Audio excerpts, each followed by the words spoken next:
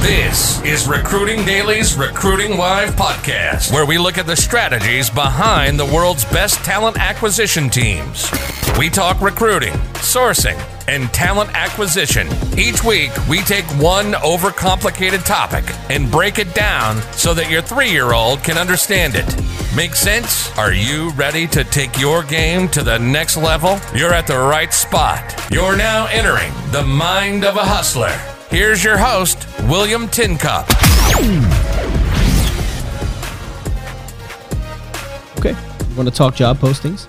I do. And competitive intelligence? I love these things together.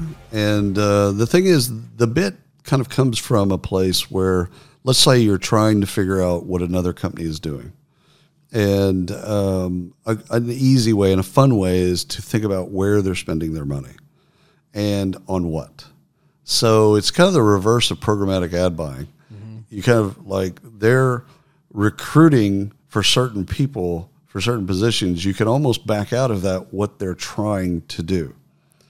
And most firms aren't going to waste a lot of money and just put fake jobs up just to kind of misdirect people. Like that they don't have enough money to do that, or time or energy to do that. I don't think anybody's doing that. No. It'd be pretty savvy. I mean, if you could do that, like completely misdirect, put a bunch of job ads up for blockchain. Well, hey, recruiters do that for candidates, right? They put up to build their talent communities. Oh yeah. So you look at job ads so that you can kind of gauge, and this is really important for product people, and this is where marketing can really help, and salespeople, kind of that group, where you look at how a company spends on jobs, you look at where they spend, and you start to extrapolate, okay, here's what they're doing, and how does that impact us? Or does it impact us? And you know, how long was that job open? You know, so you can really get a lot of cool metrics out of what types of jobs, where they're hiring, how long it was open, you know, like all kinds of things if you pay attention to it, which there's some great analytics, software packages out there that can take care of this for you. Yeah. But the idea is that you pay attention to it so that it gives you a data point on what you think their next move is.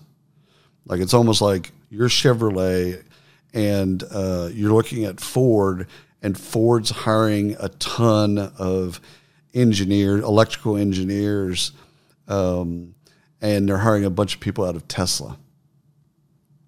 You kind of know. Yeah. You know, without too much, you kind of know that they're going to be building a bunch of electric cars. Yeah. Great. Yeah. Now, what do you do? It's not very different than how a recruiter will go to LinkedIn. And obviously, like you said, there's plenty of software packages out there today that will just snap it and do it.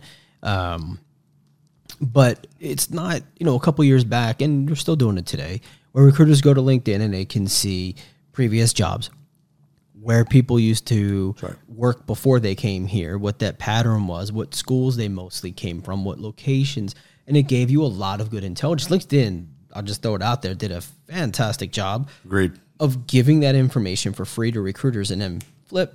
Yep. Now you got to pay. Well, not for all of it, but at some point you had to pay, which they should do. Agreed. It's a software company. Yeah, absolutely. It's talent analytics. Yeah, absolutely. And, the same thing is true for companies, for marketing companies, as well as, the hiring managers and the TA teams, et cetera, just like you're saying. Just the bit on talent analytics that I really like is learning who your most successful people are. So you look down at your A performers, your top talent, or whatever you want to call them. Yeah. But what's the DNA of those people? Right. And if you go back, and it's like none of them have a college degree. They all started as entrepreneurs, and they worked, and they built stuff, they exited, they did this, and now they're successful because they've got a ton of experience, and they're street savvy, and they're boardroom savvy, and that's why they're successful. Well, then that kind of changes some of the things that you would look at in candidates. And so that entrepreneur that you might not have recruited before, well, now you look at them differently because all the successful people in your company all have that trait or all have that DNA. Right. shit, you start looking at entrepreneurs. You start looking at entrepreneurial events differently. Yeah. Like, wait a minute, I'm going to go to Startup Grind. I'm going to go to 500 startups. I'm going to go to some of these places and start looking for people like that. And again, that can be true of a college, as you said, our former sales, like all of our great sales women and men all came from Oracle.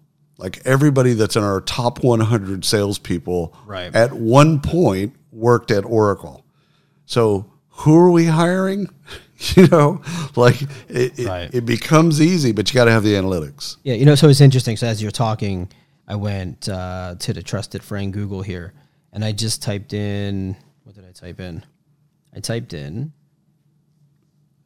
in talent prediction software. Because that's just kind of what I thought we would type in.